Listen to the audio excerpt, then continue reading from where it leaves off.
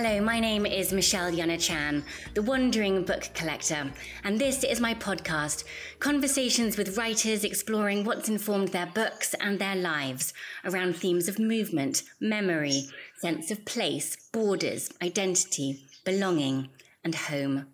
The Wandering Book Collector podcast is supported by Abercrombie & Kent, Toomey, and Ultimate Library.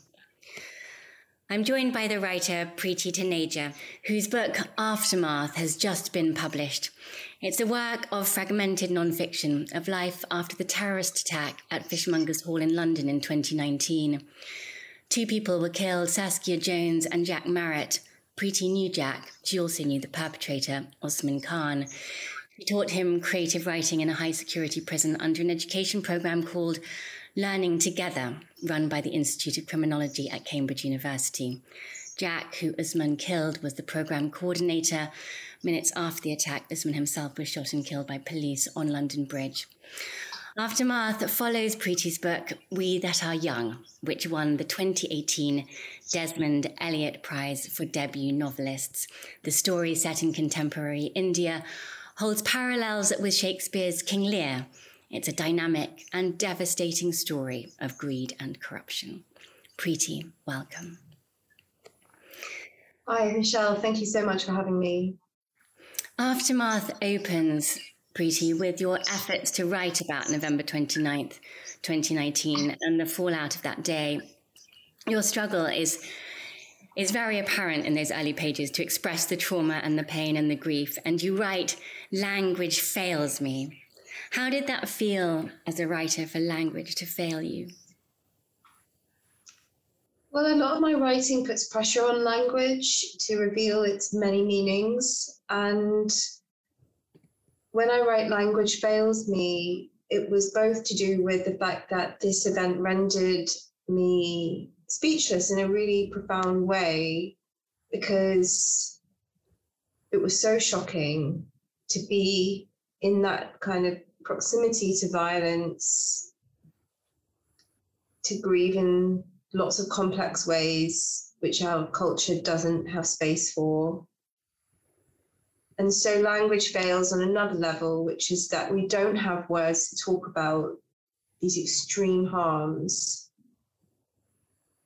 and put them in our context, our linguistic context, because we focus so much on who the good guys are, who the bad guys are, and those binaries.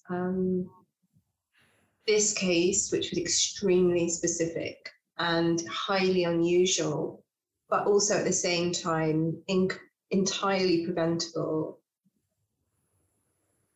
really put pressure for me on what we're allowed to say, what we can't say, and what we don't have words for, as well as the trauma, this very silencing trauma of the shock and grief of knowing someone who killed someone I also knew.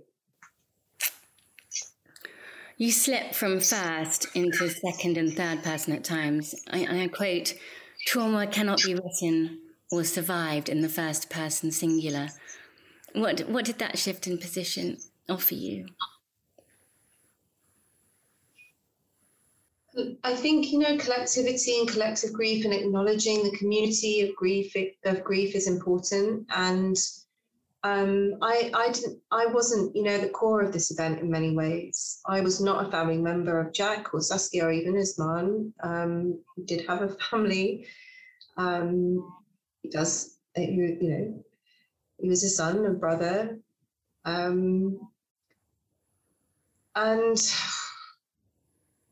And so those of us who were on the periphery of that kind of core, we were not their close friends,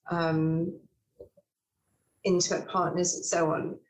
And yet there is a collectivity of how we were grieving, because the nation was caught up in this thing as well. The town of Cambridge was caught up, the city of Cambridge was caught up in it. These tiny other pockets of, the college community where Jack taught, or the institution, or the place where he worked, the Punter pub in Cambridge, all of these smaller communities, and everybody was affected. And so the shift from the first person acknowledges that into that wider circle and all of those circles within circles. And it's important, I think, to say, when you're traumatized by something or when you're grieving for something, that is valid on its own terms, even as you recognize that everybody is feeling it differently and working through their own relationship to it too. Because I mean, I don't want to draw a kind of special ring around myself with this story, because it is part of a much larger story, but I have quite a strange and unique positionality in it too. Your book's divided into 3 sections: radical doubt, radicalizing thought, radical hope. And I quote here from the first section: "Something has happened. I no longer believe in the potential of words to resist, to heal, or to sing the horizon. This is the heart of the country of radical doubt, the atrocity called home." The word atrocity you've hyphenated, atro-city, and it does become a kind of place in your book. But I emphasize it because you emphasize and re-emphasize your kind of loss of faith in language for a period, because of course you are writing and you've written a book. So contradictorily, I guess, to this idea that it's failed you, because it hasn't, perhaps. Yeah, I felt that there had to be a way through this thing. The only way I know how to make sense of anything is to write, and to write it down, and to work with structure, to work with form, to work at the sentence level, to break down words, and get the aesthetics of what I'm doing as close to the feeling of what I want to say as possible. And for this, that felt like the right decision to make. And so I was coming back to the ability to put things on paper, because it was really teaching fiction writing and the place of what we want to believe. So the fictions of terror, the fictions of saviorism, in this case, which I think kind of clashed together and made an event happen. Looking further back, Preti, you cite 9/11 as a moment when you knew everything would change for you. How did that feel at that moment, knowing that, and also being right about it? I think, when I look back, I was 21 in 9/11, and, well, maybe I was 22. And I think, for the first time, it was obvious where the lines were going to be drawn. And my undergraduate, so remember, I had just left university. My undergraduate degree is in theology. So I was very alive to the ways in which these narratives of kind of clash of civilizations and the othering of Islam were historically embedded in culture way back towards, we're talking Crusades. So when that moment happened, and being a political person who was extremely aware of the way that law and legislation impinges on bodies and different kinds of bodies, I suddenly just thought, everyone who looks like a brown person in this country is going to have to reckon with their identity and be confronted with suspicion now. That is going to happen. And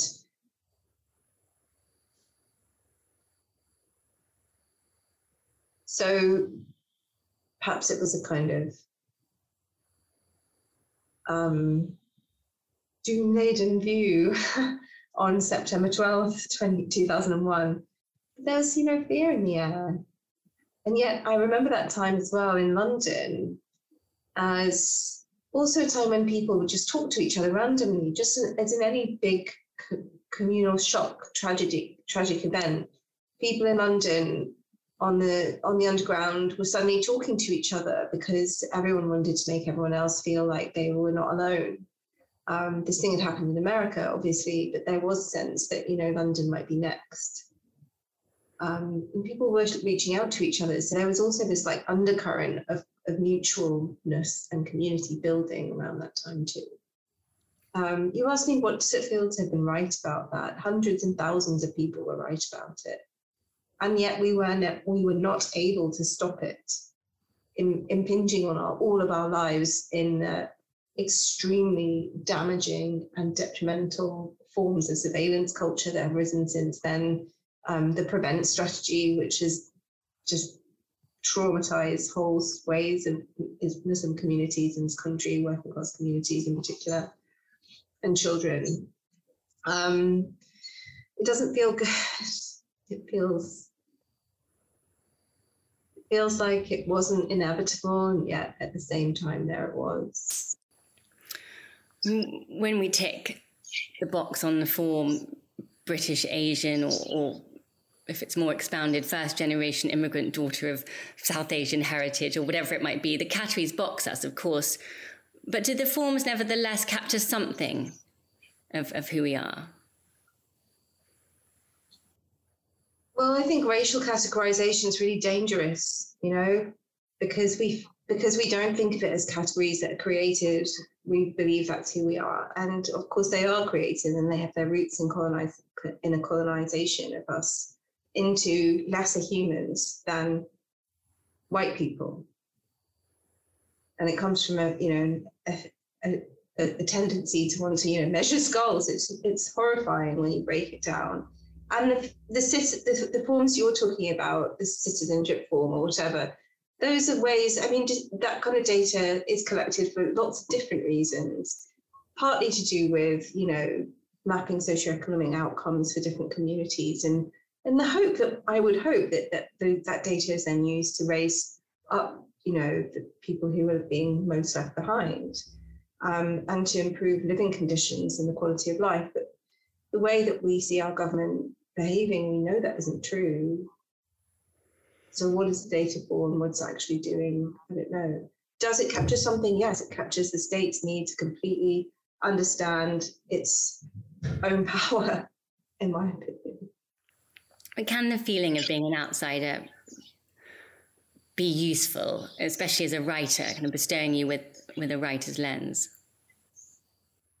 Yeah, I think all writers feel themselves to be somewhat, among them, but not of them, because something's going on in our minds all the time that's nothing to do with the world that we're actually walking in, on everything to do with it at the same time. Because we might be having conversations, but at the same time, we're processing every bit of information in the room. Or we might be driving the car. I don't know. The imaginative life feels very, very alive to me. So I think from that point of view, being an outsider is really generative. And I think people find themselves to be outsiders for lots of different reasons, not just race, which is or skin color, let's call it skin color, which is a very visible difference. We can always other ourselves, for better or worse. And it is generative, absolutely. But it doesn't make life easier, that's the thing. Like, you could have a certain perspective because you feel like you're an outsider. But if in some profound way you're an insider, like, that means the trajectory that you have is going to be different to someone who is structurally an outsider. So there's a difference between the way you feel about yourself and the way the state understands you, and the culture understands you.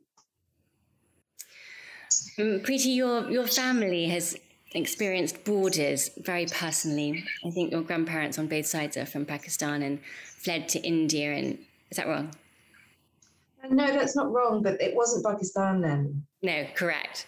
What became Pakistan? Basically, the way I kind of describe it is they were part of the Great Migration that took place in Partition, and they left what was becoming Pakistan and went to the Indian side, Your maternal grandmother, I think, was actually pregnant with your mother at the time.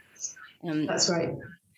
So you have a glossary at the back of your book, and you define the term for citizens of nowhere / Commonwealth citizens as this: my grandmother's life forfeit in partition, my mother in her womb.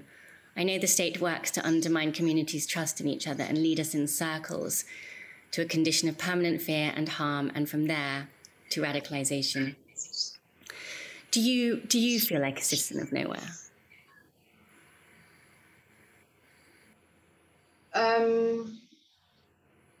Yeah, I suppose so, in some really important way, which I find liberating. I feel like language is my home, and a set of ways of thinking about borderlessness is where I feel most I can do my work. And having a passport, which is British, has obviously benefited the production of my work in some very, very important ways. I can get through certain borders more easily than other people. I can access certain spaces more easily than other people because I am a British citizen. I can say certain things about issues I care about, from Hindu fascism to criticizing the Indian state on a more on the level of fiction, or the government, etc. And that is a freedom that I have because of my bordered citizenship. But in myself, I feel like I'm a citizen. Really powerfully, I feel like I'm a citizen of nowhere, and that's an extremely positive thing, because it also is the flip side of being a citizen of the world. As well as touching on partition in both of your books, you write about the disputed territory of Kashmir, which is part controlled by India, part Pakistan. And in Aftermath, you write, like a journal entry, this: you unfold a map in your mind and see the tear here perforation of the line of control between India and Pakistan. When you write about this, Preti, this very personal issue, are you documenting and telling the story, or are you wanting to draw attention to it? Or is there something else, such as, does it help you in some way to write about something like that, something as painful as that? It's profoundly important to me that the origin stories of the minorities, the South Asian minorities, in my case, of this country, do not get lost or curated out of culture through willful policy making and just sheer desire to pretend that this terrible division of kingdom, division of land did not happen. Because over and over, I have seen, in the 20 years I've been an educator, young people coming into the classroom with no idea how to make sense of the fact their home lives are completely different to their school lives. And it's almost as if their origins don't matter and they don't exist until they're documented by the state in some particular way. And I find that an undignified way to be a civilization, to call ourselves civilized. It robs young people of dignity from such a young age, because their own mothers are being negated, their own languages, their grandparents, their home origins that come to them through all sorts of ways which we can't really trace or map, and nor should we. But school is our first encounter with authority and values of a community beyond home and family. And unless we do the work to put those stories back into culture, how on earth will we ever grow up a community of people who understand why their society is the way it is? Why is it that certain people from certain backgrounds, certain linguistic and cultural backgrounds, are delivering your fried chicken in a bicycle, or running your Uber, or working as a barista, or cleaning, or portering, or anything like that? Doesn't make sense until you understand these origins. So in my work, what I'm always going to do is insert those stories because they matter to the story that I'm telling, and because they fill a gap in our national story, which we cannot afford to keep on pretending that we can maintain. So in your debut novel, We That Are Young, you portray a modern India and this extreme disparity in wealth of the rich and the poor, and that there are so many inflections of boundaries in that, whether the chauffeur-driven car, with the window rolling up and down, and the gaze in and out. And it's this rub of wealth in such close proximity to poverty. And I wanted to ask if that's a byproduct for you? Are you just trying to kind of get a good yarn down? Or are you telling the world? I mean, is it polemical? Yeah, I'm a political writer. There's no other way to cut that one. And I think it's something to be proud of. And I think it's disingenuous to say my work is not political. Whoever you are, I find Sally Rooney's work profoundly political. It's there in the choices you make as an author. Not. I'm just picking names out of the hat that like feel very different to where I position my work. Or I don't know, anybody. But you can't pretend that what you're doing is not political, because it comes from a culture. It comes from your reading culture. It comes from how you understand the world to be, and that's completely informed by state curation over generations. How can it not be? In Aftermath, you write about going on a book tour in the US for We That Are Young and how you perceived the long history of anti-Black racism there. And I quote, "The challenge so much more urgent and prominent than in England. It struck me again that my country still has so much to admit." How far along is England, your country, as you put it, in that process? We're going backwards. And when I say admit, I'm talking about the process of admitting to ourselves these histories, but also admitting of refugees and immigrants to our borders, through the borders, and also admitting the humanity of those people. I think a lot of this is informed by Islamophobia, which is just so prevalent in our culture. People don't want to hear this, and they don't want to, acknowledge it, because it sort of, I don't know why, but it sort of sparks this defensive outrage. One can back this up with numbers if you are more a fact-based person. Or you can just divide up, where these policies that the state's putting in place to keep people out, who's taking the brunt of those worst of all. Where are the wars being fought that are not being mourned? Whose lives do we consider grievable and whose do we consider collateral to our own? Those are the big questions that I think I'm wrestling with in that this event in London Bridge kind of threw up for me. And I had to think through it in the worst way. Like most of the time one can think through this in a compassionate way and think, about bombs dropping on Iraqis in Iraq or whatever, which is awful and something I've worked on in my own advocacy work. But it's very rare we have to do that work when a violent attack happens that takes lives that are in proximity to ours. And yet that's what I had to do. At one point in Aftermath, you refer to the author Sanjeev Sahota and his novel Ours of the Streets.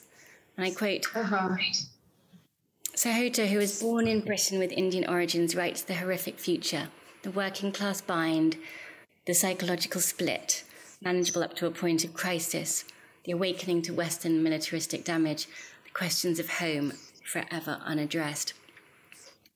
So last line that stuck with me, Preti, the questions of home forever unaddressed. I wondered how important the question of home is to you.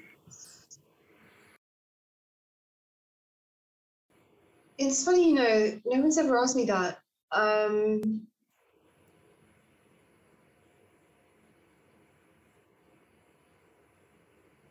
it's one of those questions that you could take anywhere, any place you want to, really, ironically.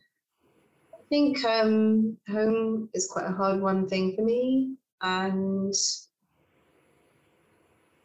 if I was to locate where my home is, like I said, on a personal level, it's in language, it's with a certain group of people, with a certain person, doesn't necessarily have walls, doesn't have an external landscape, even though I am more comfortable in my home country of England than I probably am in other places where I didn't grow up or haven't made my life. But I feel like it's very important for me to stay rooted in who I am on my own terms, and to always try to look for the spaces and places in the physical world which promote and support that, rather than try to make home fit someone else's idea of what that should look like. You know, we all need a place to rest. No one I have ever met in a prison thinks of it as home. You write this quote from Sophocles' Antigone. In prison she hears the lamented refrain. This is the quote, "I have been a stranger here in my own land all my life." Is that a lament? Or is that just a fact? Yeah, I think so. Yeah, I think it's like the realization of outsiderness that one carries within oneself, and then when you kind of awaken to the idea that it's also how everyone else positions you as well, then you realize it isn't just generated from yourself as if you were kind of this paranoid outsider and other, but it's been impinged upon you. And I love that. I love that little quote, "I've been a stranger in my own land all my life," and translation is so beautiful. It's got that poignancy of lament, anguish. And it's like anguish, I think, is the central emotion of a lot of my work. People mix it up with anger a lot, but anguish is an emotion that perhaps is out of fashion in popular discourse or culture. But I think if we could recognize it, that's a lot of the time how we feel about what we see going on around us and our own inability to do more than maybe vote for change or go and protest, and those kinds of freedoms being eroded and shut down as well. Well, another theme, other than anguish, I feel like I located was trust, a big part of the book, or more particularly the loss of faith and trust, which you call trust that is a necessary fiction we rest our contingent lives on. Is that eroding, or does the human spirit, a desire to survive, mean trust always wins over doubt and fear? Yeah, I think it does, you know. I mean, there's so much. There's so many moments in our lives where we trust what we see, we trust what we smell, we trust what we've been conditioned to. And we walk into situations where we all really ought to know better, but we don't, because we are not used to trusting our own bodies and our own fight or flight responses or whatever. Oh, it will be fine because the Prime Minister says so. Oh, it will be fine because the teacher thinks that's what we should do or whatever. I had a situation recently where I trusted a group of people to talk about aftermath. They had a bunch of conditions for me to keep me safe because of the post-traumatic stress of the whole event and what happened, which I've written about in the book. And everything about it was a completely unsafe situation. So instead of carrying on with that, because I have had to learn to trust my own instincts, I pulled my contribution to their program rather than have it go out and me feel awful about it. Even if it had been fine, I couldn't let it go ahead. Maybe that's why your third section is referring to hope, because it does feel that you end with a sense of hope in this book, which could have gone the other way, of course. Yeah, so fundamentally, I guess I am a hopeful person because I believe in, I've seen myself how people take their time to respond, take their time to come back from things. The group of students that I taught from Cambridge University who were in prison with me with Jack the day before he died, they're all incredible and they give me hope all the time because they've had to live through that event and losing their final year of university to the pandemic and now a terrible situation, Brexit, reality, and trying to make their way in the world, which has changed so much and we don't even know what the impact of that is yet. And yet they're doing their work and they're doing it together. They're doing mutual aid. They're still involved in social justice. Some of them are still working in criminal justice. And I think that's an incredibly positive thing. They haven't lost their will to be involved. Pretty extraordinary. Preti Taneja, thank you for joining me on The Wandering Book Collector. Thank you, Michelle. My thanks to the supporters of this podcast, Abercrombie & Kent, Toomey and Ultimate Library. Goodbye.